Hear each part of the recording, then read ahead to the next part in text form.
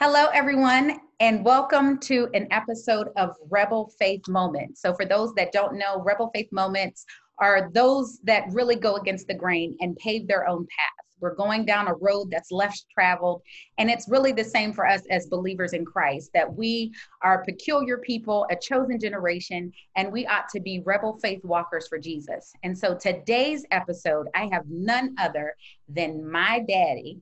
He is the pastor of the historical Central Baptist Church in the Hill District of Pittsburgh. And I should say, Reverend Dr. Victor J. Grigsby, who is in the process of getting his doctorate now. But everybody, welcome my daddy, Reverend Victor J. Grigsby. Hi, Dad. Hey girl, how you doing? Good. Thank you. Here with you. Thank you for being on this episode, Dad. And of course, I wish it was in person, but yeah, I don't think I'm going to Pittsburgh anytime soon. And I don't think you're coming to Dallas anytime soon. No, not anytime soon. We got to wait for all this to calm down. Yeah, COVID has just messed up 2020, messed up all my plans. Now that it has. Now, Dad, for this episode, it is about really how do we study the Bible? How should we study the Bible?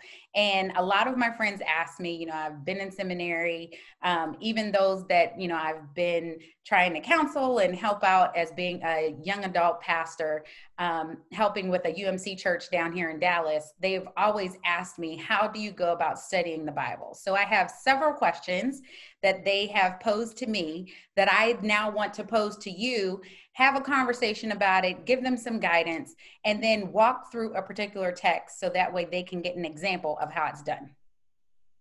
Gotcha. Let's go for it. See what happens. Sounds good. All right. So here we go. How do you prep for a Bible study? How do you prep for one? The major preparation is prayer. Before any approaching of Scripture. Scripture is holy. It is sacred. It's divine. It's the Word of God. And so in order to really get the most out of your Bible studies, you have to prep with prayer because it's not like, reading the Bible is not like reading the New York Times. It's not like reading the Wall Street Journal. It's not like reading Invisible Man. It's not like reading The Color Purple. Reading the Scripture has a different approach to it because if it is a spiritual work, which it is, then it's going to take some spiritual discernment in order to try to understand it. And so I would think that the first level of preparation is indeed going after the Scripture with prayer. Absolutely. It has to be a prayer. It's got to be a prayer engagement in the process. Absolutely.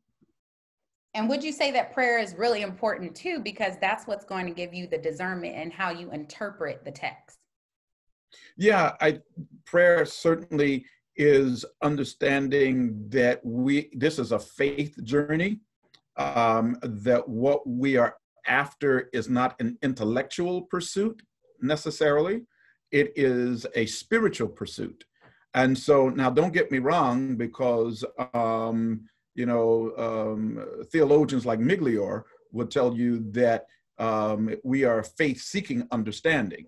Mm-hmm. And so when we talk about faith-seeking understanding, it is part intellectual, but we also understand part spiritual. Mm-hmm. And it's those two combining in terms of faith-seeking understanding. Jesus always said, even when we worship, it is spirit and truth.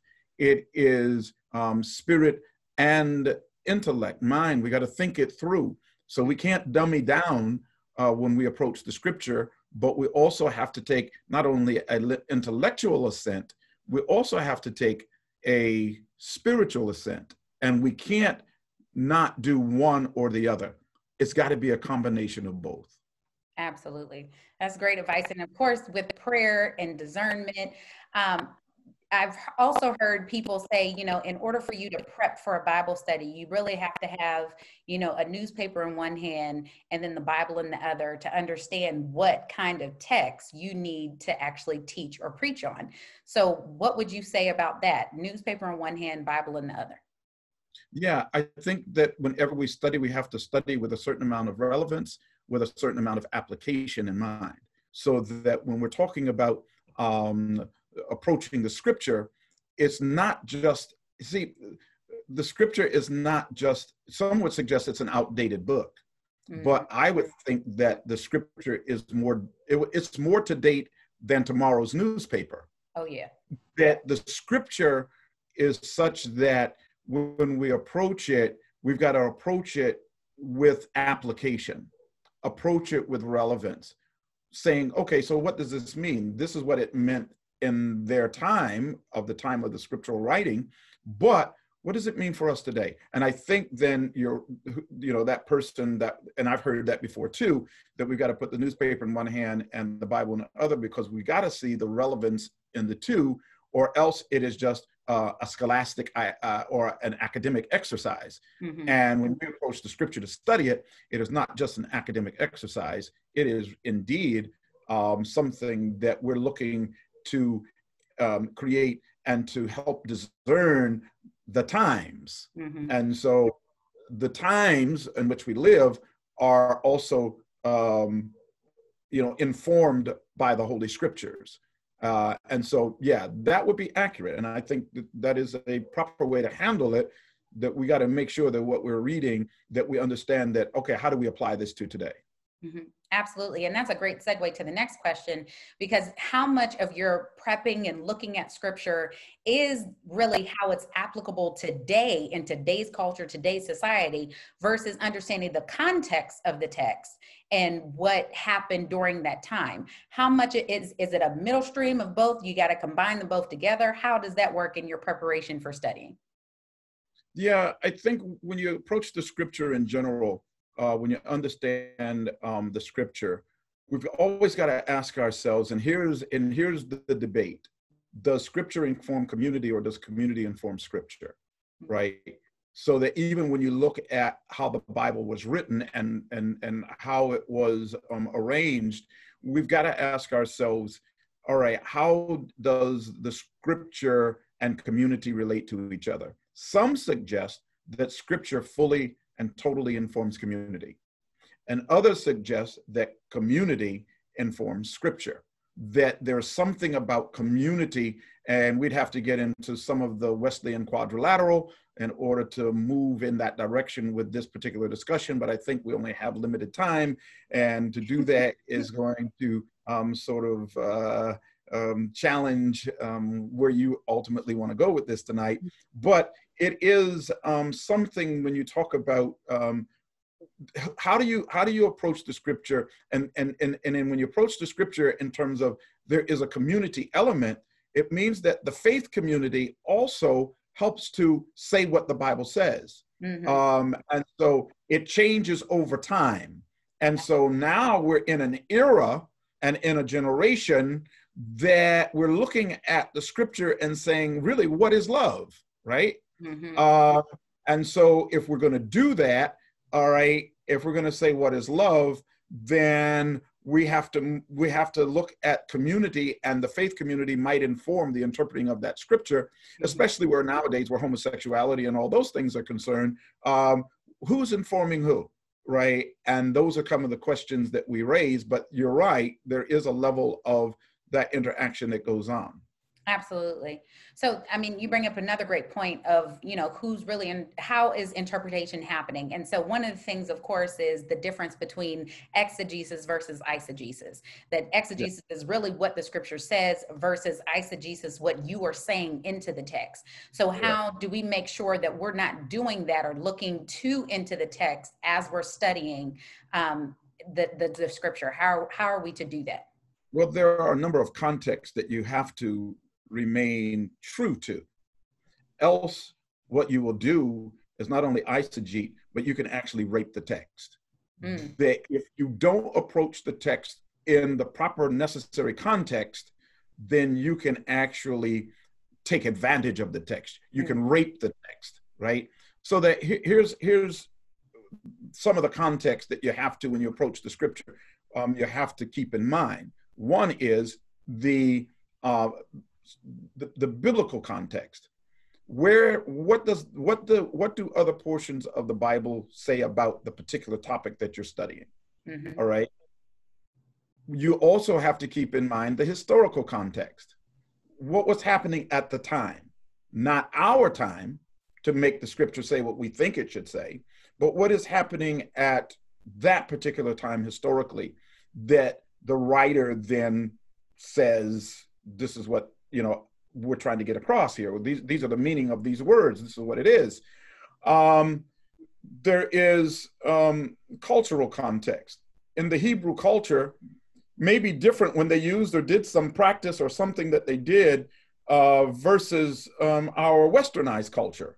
It's a different, maybe the same thing being done, but it might mean something different in that particular time, right? So there are those particular contexts.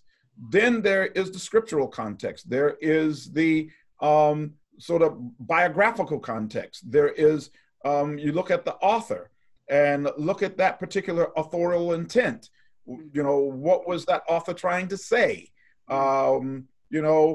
There's a prophetic context that you look at, that you may have to look at in the scripture. There's a canonical context. Where does this take place in the canonical gathering of the scripture? So there's a number of contexts that we have to look at when we talk about how do you study the scripture? Well, let's make sure we keep it in context, or we will do exactly what you mentioned, and that is we will make it say what we want to say. Mm-hmm. Absolutely. So one of the other things when someone asks, how do you prep for a Bible study? It's really, how do you figure out or determine what book you want to do, what chapter you want to do, and then how much of that chapter do you go through? If you wanted to look at the life of a particular character, do you look at the whole text? So give us your kind of take on how do you pick a book or a topic or a character, or not character, but an individual within the Bible to be able to study? Yeah, well, let me suggest first that the rule of thumb, volume is critical, but let's make sure that we study deep and not wide. All right. So that it is better to go, deep in the text rather than to go wide in the text, so that we're not trying to grab everything. Mm-hmm. What we want to do is take small bites, small chunks, and really understand the chunks inside the necessary framework of the larger whole. Mm-hmm. There is the part informs the whole, but the whole also informs the part, right? And so what has to happen is, and I think that is Gadamer, I'm not too sure. It could be Schleiermachian too. When you go back to those hermeneutics, really scholars, and who laid the groundwork for how do you interpret scripture? How do you interpret anything for that matter? How do you understand it? There are some wonderful, wonderful scholars in those areas, like Hans-Georg Gadamer, like Schleiermacher, like Palmer and the French Ricoeur, Dilthey, and the list goes on and on. But one of the things that we do is make sure we understand that there's the connection. So you got to understand the whole, but you got to also understand the part. And the part also informs the whole, and the whole informs the part. But here it is, that if you indeed study a passage, I always say, study for deep, not wide. Mm-hmm. I would rather be, and this is just me personally, but I would rather be sort of a river that is 100 feet deep and only 2 feet wide, mm-hmm. than 100 feet wide and only 2 feet deep. Mm-hmm. And so that's my approach. Now, that might not be everybody's approach, but my approach is, let me see the depth of where I can go, understanding that you'll never reach the bottom. understanding Absolutely. that there is no end to what we can gain and what we can understand. Because here's the truth of the matter. Here's the truth of the matter. And it's the truth for me and for everybody else too, that the more I know about God, the more I come to understand I don't know about God. So that the closer I get to him, the further away I realize I am. Yeah. The closer I get to God, the further away I realize I am from him.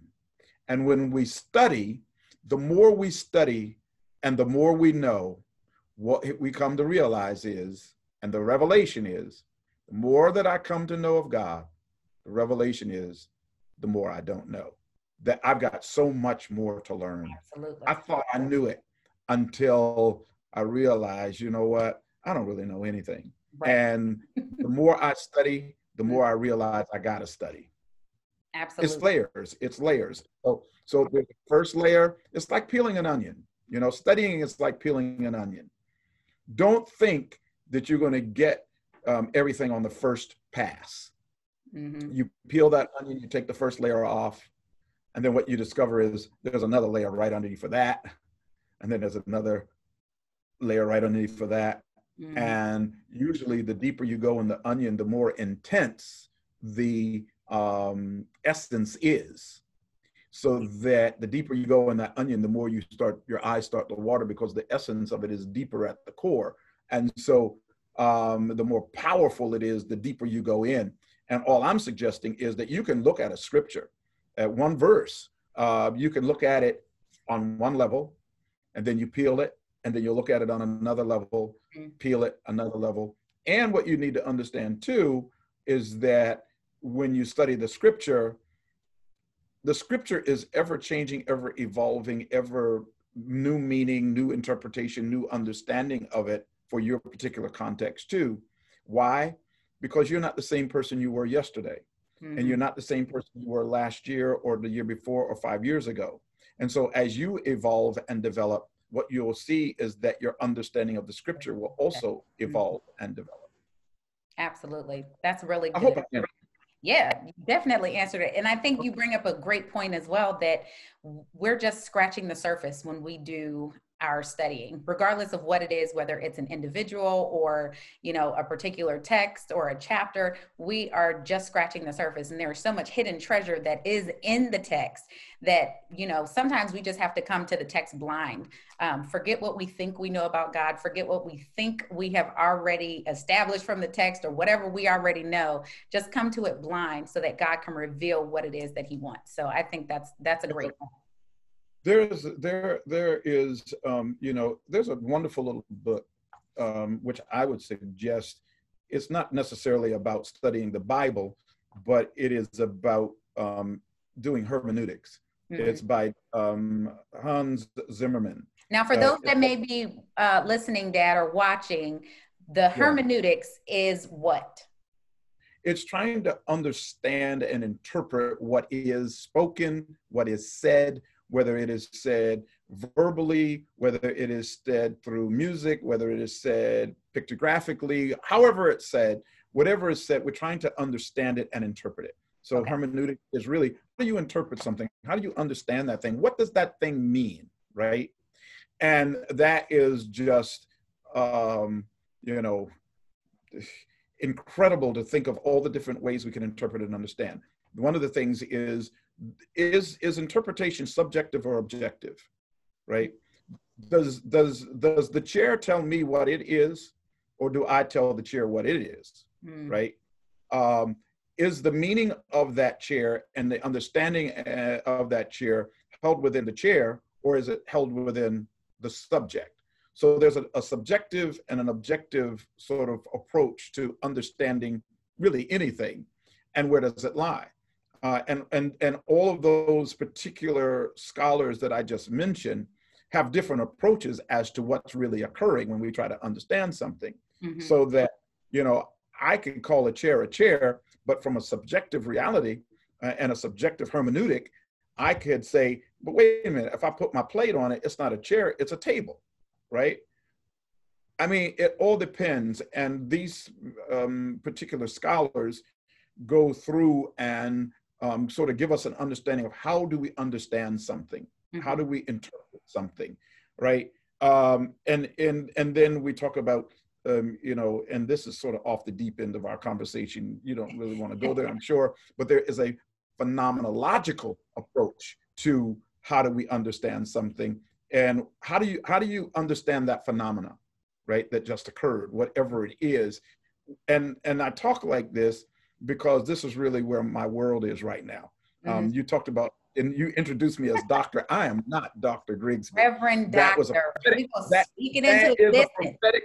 That's a prophetic word, maybe, but truth and it all shall be seen.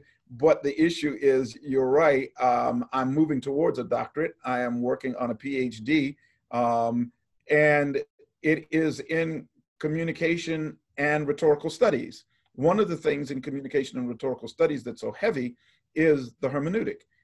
We have what is called a class in, I'm taking a class right now in hermeneutic phenomenology. And it is insane.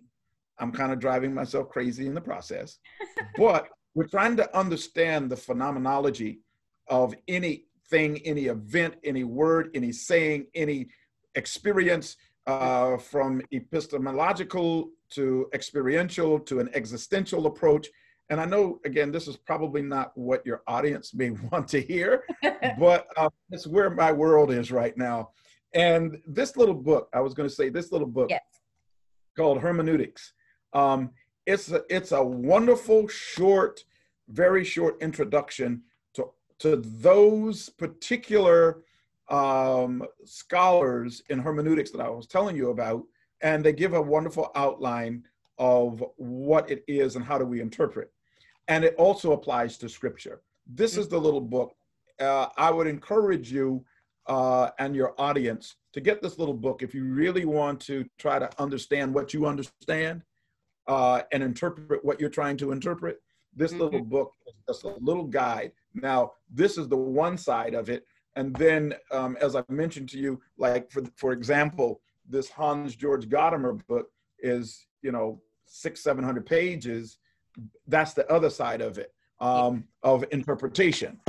So now, when you talk about how do we study the scripture, we've got to understand context, interpretation, hermeneutics. We've got to sort of put all those things together and say, all right, let's approach it. Understanding that you are an ever evolving and ever developing person, so that what you've got today, 10 years from now, 20 years from now, when you look at that very same scripture, or even 10 days from now, because you are developing and because you are growing, you will understand, you will have a deeper understanding and a deeper meaning of that particular text as well.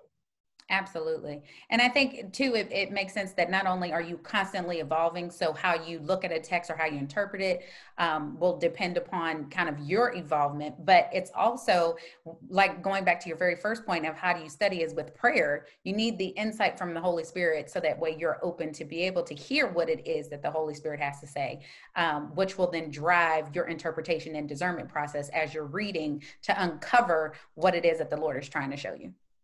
Absolutely. I think that we've got to make sure we discern, again, objectively and subjectively. Do we speak to the text, or does this text speak to us? We've got to put ourselves in a position for, at least at some point through prayer and the Holy Spirit, for the text to speak to us, right? Here is sort of an interesting part, that when you talk about the text speaking to us, and that is that, when it was said a long time ago, and I forget who said it, but the Bible really is the only book that once you've read it, it's read you. It should read you. It tells me about me. Absolutely. And that's part of listening and opening to the Holy Spirit for that particular spiritual discernment that comes with reading the scripture and studying the scripture. But here's the thing. You asked me, okay, how do you do that? How do you approach the text? How do you go into the text? Here's the thing. The thing is that when you go to the text, certainly you do it with reverence. You do it with prayer, understanding it's a sacred writing, that you're involved. The moment you open up the Bible, you're involved in a spiritual moment, right? It's a spiritual moment. It's a sacred moment when you open the scripture, right? And here's what you have to do. You have to absorb yourself in the text and let the text absorb you in it. So that here's what I say, that you've got to put on the text, right? Whatever you're reading, you got to see it. You got to use it's a sensory connection. The first thing you need, one of the first things you want to do is you got to hear what's going on.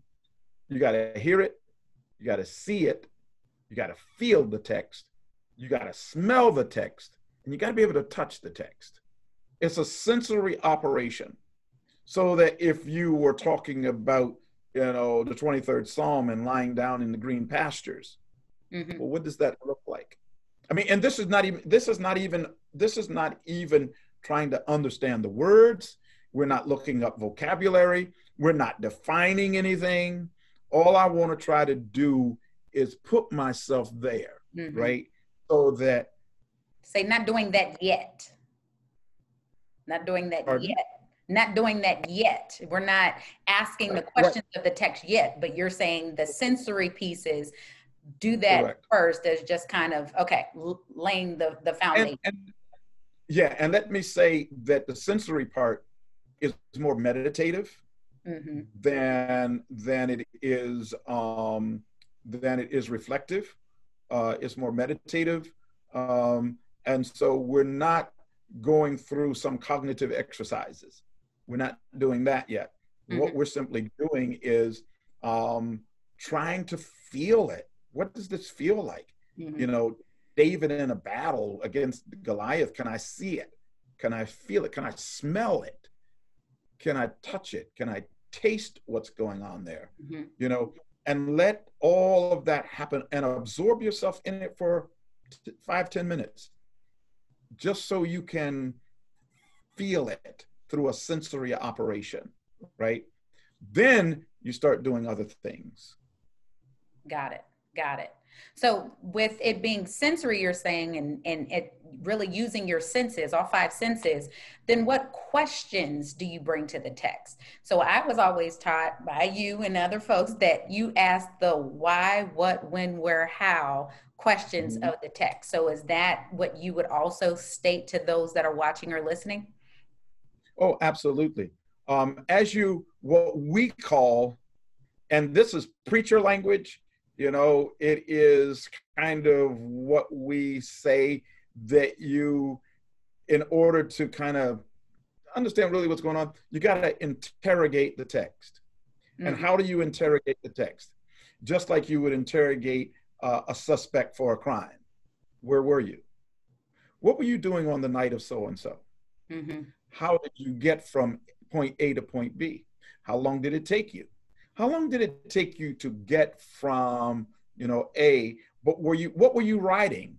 Or were you walking, right? It's going to ask all those questions. If I was interrogating a suspect for a crime, I would have to ask them, and who were you with? Or you were by yourself. You were by yourself at 2 a.m. It was dark outside. And where did you say you were? Okay, how did you get there? What were you doing there? Did anybody see you? So you're asking all these questions. I do the same thing when I interrogate a text, as if the text is a suspect, and I'm trying to figure out, what are you doing here? Or what did you do here? Or what are you saying to me here? Yeah. Right? So now, okay, who wrote this? Why did he write it? Why did you put that word in and not this word? Where is this in reference to other parts of Scripture? Is there any other place in Scripture where this thing is said that you said? I mean, that's interrogating the text. You have to, here it is. I think it was Gardner C. Taylor, one of my favorite pastor theologians, said that examining a text is like cutting a diamond. You got to know the right questions to ask so that you could hit the text in the right spot so that it will break open in all its brilliance. When a diamond cutter cuts a diamond, they got to know exactly where to strike it. Mm-hmm. If they strike a diamond in the wrong place, the diamond will just crumble into all these little diamond chips and be worth nothing. But if the diamond cutter knows exactly where to strike that diamond, it will break open and you'll see all of its brilliance contained inside. Wow.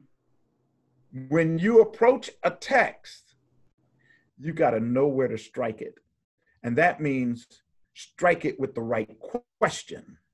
If you strike it with the right question, you will cause that text to open up in all of its brilliance, and you will see life issue forth from it. Mm-hmm. That's our challenge. That's our challenge. Here's what I say to you and what I said, just not long ago. And I think it was Benjamin Elijah Mays that may have said it. I think it may have been him, but he said something like, our challenge as preachers is not to preach great sermons. Our challenge as preachers is to wrestle with great ideas. I'm not interested anymore in preaching great sermons. You know why? Because I don't think I've ever preached one. But I beg to differ, but okay. but I am into trying to wrestle with great ideas. Mm-hmm. That's what I'm doing. That's what all this stuff behind me is about. I wrestle with great ideas every day. And now I'm in an institution that's got me pushed and stretched to wrestle with other great ideas. Mm-hmm. That's what I think Bible study is really about. It's not about getting the answers, mm-hmm. but it's about asking the right questions. Mm-hmm. Sometimes when you do real good Bible study, it's not that you find the answer, but doggone it, you've raised some questions that just blow you apart. And that's what you want to get. It's not the scratch, it's the itch that you're after. That's good. That's good. So we have time for one more question, and then we want to see if we can do a piece of a verse to give them an idea of how this all works. So the last question is, how and at what point do you incorporate commentaries into your studying? You're going to have to repeat the question because you froze just a little bit right at the beginning of it. So if you would. Yeah. So at what point do we use commentaries in our study? We've heard different variations of when to use commentaries. Don't use it at the onset. Allow the Holy Spirit to work. Do some additional research first before you get to a commentary. Then other people will say, no, use a commentary. What are your thoughts on commentaries with studying? Well, let me first say this, that when you say commentaries, there are at least two types of commentaries. Mm-hmm. There is, and again, I'm not sure if you're talking about just general study for anybody, or are you talking about study for preaching and general preachers? Study for anybody. Yep. Okay. Well, let me just say that there are at least two types of commentaries. Okay. There is a devotional commentary, and then there is what we call a critical commentary. You can tell the difference between the two, and both are needed, but a devotional commentary will pretty much read like a sermon, right? A critical commentary will take you back to Greek analysis, Hebrew analysis. It'll have some real sort of critical language, word studies, theological implications. It'll be a debate between two theological or three theological points about that particular text. Mm-hmm. And you will see that it doesn't read like a sermon. It's not something that's trying to really edify or encourage or something like that. Critical commentaries, here's the difference. Usually when you read a devotional commentary, you come away more devoted and inspired. Mm-hmm. When you read a critical commentary, you usually come away with a headache. All right. Mm-hmm. So that's the first thing I need to say to you and your audience, that make sure you understand what kind of commentary you're reading. Number two, when do I use commentaries? All the time. Sometimes I use them before I approach a text. Sometimes I use them after I approach a text. Sometimes I use them during my time approaching a text. It all depends. I don't really think there is a right way or wrong way to do it. It's all depends on what you open yourself to. And so I understand why, especially in the preaching study, that you say, well, okay, let's approach commentaries afterwards, because oftentimes you will be so influenced and so inspired by what somebody else wrote, which is good, that you won't wait for the Holy Spirit to inspire you to see what the Holy Spirit's going to say. Now, that doesn't mean that what you just got inspired by is not inspired by the Holy Spirit, but the Holy Spirit may be wanting to lead you in a different direction. I once saw this. Let me just say this. I once saw this, and I think I still have that cartoon. I've been in ministry now for almost 40 years. All my life. Yep, all your life. You're not quite 40 yet, though. You're getting there. Getting there. Don't tell me. Okay, keep going. Okay, so I think I found this a long, long time ago when I started pastoring. And I'm almost in my 35th year of pastoring. And I think it was about 2 years in when I used to have to do a sermon every Sunday, and that was new to me. And then I would start to get headaches because I'm like, I don't have anything I don't have anything. I got to preach. And then it would come to the Saturday night specials where you're up all night trying to find something to preach. And it's like, oh my God, what am I going to preach, right? And I saw a cartoon one time, I think it was in a theological journal or something. And the cartoon, there was somebody in the pastor's study, and he was scratching his head like, what am I going to preach? And behind them in the cartoon was a bigger bookshelf than this one behind me. It went all the way down the wall. And the point was, you're scratching your head for something to preach. You got all the material behind you. All of that works.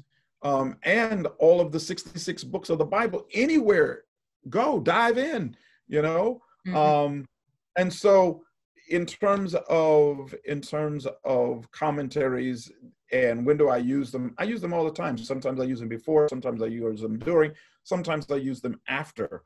I just think there are very helpful tools to try to get a handle on understanding the scripture. Absolutely. And then too, what I would also suggest is making sure that they get not only a good commentary, but getting a good study Bible. So that way they can work through the text that way. Because sometimes a good study Bible will break down each verse by itself, and that will get you started. So yeah, and there's so many good study Bibles out there now. You have to just find one that works for you. And do it. Back in the day when I started, it was the Thompson Chain that was a good study Bible. Schofield was a great study Bible. The Nelson Study Bible, I think I still use that. And so, all of those different types of study Bibles are really good, and I'll repeat them in case someone wants to say, well, what is a good study Bible? Thompson Chain was one of the best. And what it did is it chain referenced things throughout one verse, and it gave you where all of that was in another verse or in another scripture or in another book, along with comments. And then the Nelson Study Bible, great study Bible, and then the Schofield Study Bible. That was the Bible that your grandmother and grandfather believed. Was the only study Bible that anybody should get the Schofield, man. And I'm like, okay. But anyway, Schofield is an interesting book because Schofield also was the dispensationalist. And so, when we start talking about dispensations, some believe it, some say that's good in a right way to understand sort of the periods in which we are in. And some say, no, we're not dispensationalists for whatever the other reasons. But Schofield is a good study Bible. I still use that too. But anyway, yeah. Gotcha. Well, we had a lot of questions. Okay. So let's walk through, pick a verse and tell us how me pick? I want to pick? Go for it. All right. So let's go to, I have to change my glasses though. Okay. I'm like Fred Sanford, man. I got a drawer over here. I just pick out the right glasses. All depends on what I'm doing. That's okay. I have them too. I mean, all right. Let's go then to what you said as far as, let's go to the Psalm. And you were talking about the valley of the shadow of death. So Psalm 23 is an interesting psalm. And if we go there, it's interesting, and I have the Bible on my lap, to approach it, Psalm 23, and we won't get through hardly any of it, but just the first verse. Okay, so here's where we are. I need to first ask and approach it with prayer, but I need to first ask, okay, who's the writer here? David. Mm-hmm. I need to do a little bit of David research and say, well, why is this psalm so significant about David? And why is David the writer? But why is, what is the context of David's life that makes this such, an important psalm? Mm-hmm. Or why would he even write something like this, right? And so some David study has to be done for me to really kind of get what this is about, all right? And if I can find out, I want to find out, okay, at what point in David's life did he actually write this? Mm-hmm. Did he write this when he was, chased by Saul and said, the Lord is my shepherd? Or did he write this when his, son Absalom was after him? Mm-hmm. Or did he write it, when he had committed adultery with Bathsheba? I mean, where in his life's journey did he write this? If I can find that out, that's going to help inform a lot concerning the interpretation and understanding of this text as well. Mm-hmm. All right. If I can find out those things. So that's kind of where I would start. I would have to also, in sort of, as I said to you, biblical and canonical fashion, why is it considered a psalm? Mm-hmm. Why is it a Psalm 23? Why is it placed as Psalm 23? There's a lot of stuff before I even get to the verse and to the first verse, the first word, that I've got to begin to explore about this. Why? What are the Psalms? Mm-hmm. Right? I got to ask that question. And I'm already interrogating the text. Who is David? What was David doing? Where was David when he wrote it? What was happening in his life? What is a psalm? Is a psalm something that you sing? If it's something that the Hebrews would sing, then okay, then I need to put this sort of in some type of maybe worship experience, or do I put this where, right? Mm-hmm. So I'm asking those questions even before I start to read. Now, if I'm doing that, then I say, okay, I know what the Psalms are. I know some background to David, and here I go. All right. So now it says, the Lord is my shepherd, I shall not want. I would read through the whole Psalm and try to get a feel for the Psalm. I would rest in the Psalm. I try to do the sensory operations, right? And there's a whole lot of sensory operations going on here. We got still waters, and we got pastures, and we got paths of righteousness, and we've got valleys of death. We've got, rods and staffs, and look at all of those things that are happening there. So I would look at the passage in terms of the nouns in general and say, let me look at the nouns and make sure I see what these people, places, or things are. Mm-hmm. Right? So I would do that. And maybe there is a particular valley that he's going to refer to in this psalm that I might need to be aware of. Is there some kind of valley in particular in Hebrew culture or in Hebrew custom that this kind of writing refers to? So that's possible. And is there are there other nouns in here that I should be aware of, people, places, or things? Well, I also ask myself in the first read through the psalm, before I tackle the first verse, is anything in here repetitive? Is anything in here, that should hold my attention? Well, isn't it interesting that the psalm bookends? The bookends to the psalm. In the first verse, it opens the Lord. The sixth verse, it closes the Lord. Right? Mm-hmm. That's going to tell us something. That maybe that everything that's contained in between it is something, that really emphasizes the power of the Lord, or the protection or the preparation of the Lord, that our lives should be bookend by the Lord on one side of it and the Lord on the other side of it, right? I'm just looking at what's being given to me, and I haven't even really started unpacking the text, right? Notice the Lord starts the psalm in verse 1, and the Lord ends the psalm in verse 6. Maybe that's the way we should live our lives. Maybe when we approach life and we go through life, that we should live it with such a security. And the only way that security comes is by having the Lord on the front end of it and the Lord on the back end of it. That's good. In fact, that the Lord should be on the opening of your day and the Lord should be on the closing of your day. That's good. Right? Now, that's just a real quick look. Are there other things like that in this text that I need to be aware of? And perhaps there are. Are there particular ways that what I call diagramming the verse or diagramming the psalm that I need to be aware of? Are there sections that go together? Are there, in other words, movements in the psalm that I should be aware of, right? So that's all just a general glossy look over it, okay?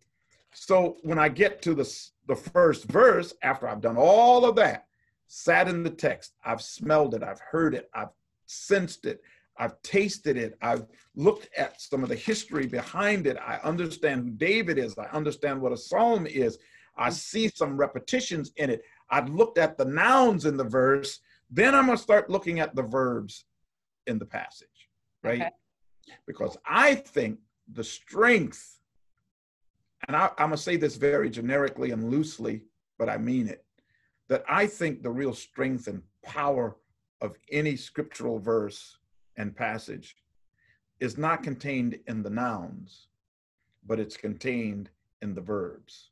It's an action of it.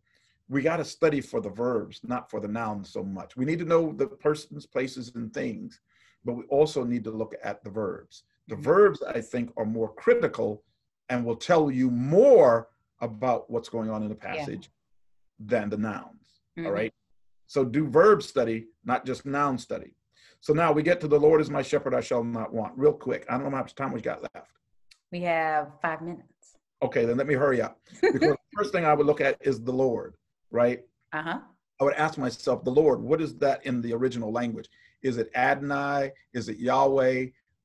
What Lord are we talking about? Because the Lord, it could be interpreted, that word in the original language could be, usually though, it could be Adonai, it could be El Shaddai, it could be some name that is given to God that means our strength, that means our might, that means our victory, that means our peace, that means whatever, right? If it's usually L, capital O, capital R, capital D, it's a reference to Yahweh, the unknowable one. This is not all capital, so then now I'm leaning in the other direction, saying, well, maybe it's another name for the Lord. But we do understand Lord, and here's where I'm saying, let's make sure we keep it in the context, the historical context, because Lord to me means to rule over. Well, it does, and certainly he is our ruler, but I'm thinking in the Hebrew context, right, of that word, that there is some other meaning behind it. And I need to hit that, strike that word in the right place and find out what that really means. And then it says, the Lord is my shepherd. I think that is the verb to be. Is always wrapped around an ontological move. Is deals with ontology. And this is probably more than what you're after, but this is what I do. Okay. So I'm looking at now this, so then this has something to do with being, because when we talk about ontology, when we talk about an ontological structure of a verse, then we're asking ourselves, this has to do with being. So the Lord is my shepherd, something that I need to possess, something that I need to own is being. What is he to me? He is my shepherd. Now I got to go back and really do some study, because poiomenics is what we're looking at now. Okay. The shepherding of the flock is poiomenics, right? And we've got to ask ourselves, how does this apply as shepherd to me? And what does a shepherd do? How does a shepherd behave? How does a shepherd treat his sheep? What does a shepherd's role? What is a shepherd? I mean, and I'm going to study shepherd forever. I'm going to find out what shepherd is about, and then I can apply that to what the Lord is to me in terms of his essence to me and what I need to become and how I need to see God, right? Yeah. Then it says, I shall not want. I think that is part of the verbiage that we need to get at. Want. I shall not want, meaning I shall not lack anything. I shall not have any other need for anything. Why? Because he is my all sufficiency as my shepherd. I shall not want. I used to, when I was younger, I used to think I shall not want was I shall not want in the sense that I don't want for anything. That's not what that means. It means, or I used to think of it as I shall not want. The Lord is my shepherd, I shall not want. Well, why don't I want my shepherd? Yeah. I shall not want the shepherd. That's not what this is saying. It's saying that I shall not want, understanding that as the shepherd, he supplies everything for his sheep. Yeah. And then it goes from there and says, okay, well, what does he supply? Right? And when I get to the I shall not want, I'm going to ask myself these questions. Well, what is it that I shall not want? Because he is my shepherd. And if he is my all sufficiency, then does he supply in terms of my wants emotionally, spiritually, mentally, emotionally, physically? And you will see that he supplies all those, right? Yeah. And so that's in general the way I would approach the text. That's how I would start to get some understanding. Then once I've done all of that study and digging in, looking at the word study behind shepherd and Lord and I shall not want and the sufficiency of God in our lives, et cetera, then the thing becomes this. Well, what does that mean to me? Yeah. Here's what you have to do when you study. And after you've studied, you have to always raise the so what. So what? What's that mean to me? So what? If you can't answer the so what as to, well, what's that mean to me? What's that mean to the world? What does that mean? How do we apply this? Then you've got to go back and you've got to do a little bit more study. Yeah. Because ultimately, if it's not saying anything to us, then do we really understand it? We've got to be able to apply it and say, the Lord is my shepherd. Well, that means to me that why do I worry? If God's going to take care of me, then what do I need to worry about? Yeah. So anyway, that's quick. That's one verse. I don't know. I guess we don't have time for any of them. But that's what I do. That's kind of how I do it. And you said, how do I study the Bible? There you go. Thank you, Dad. Well, I really appreciate it. Everyone, give it up where you are for my daddy on how do we study the Bible. I really appreciate it. And everyone, this has been your Rebel Faith Moment. Thank you for joining, watching, and listening in. We really appreciate it. Until next time, bye.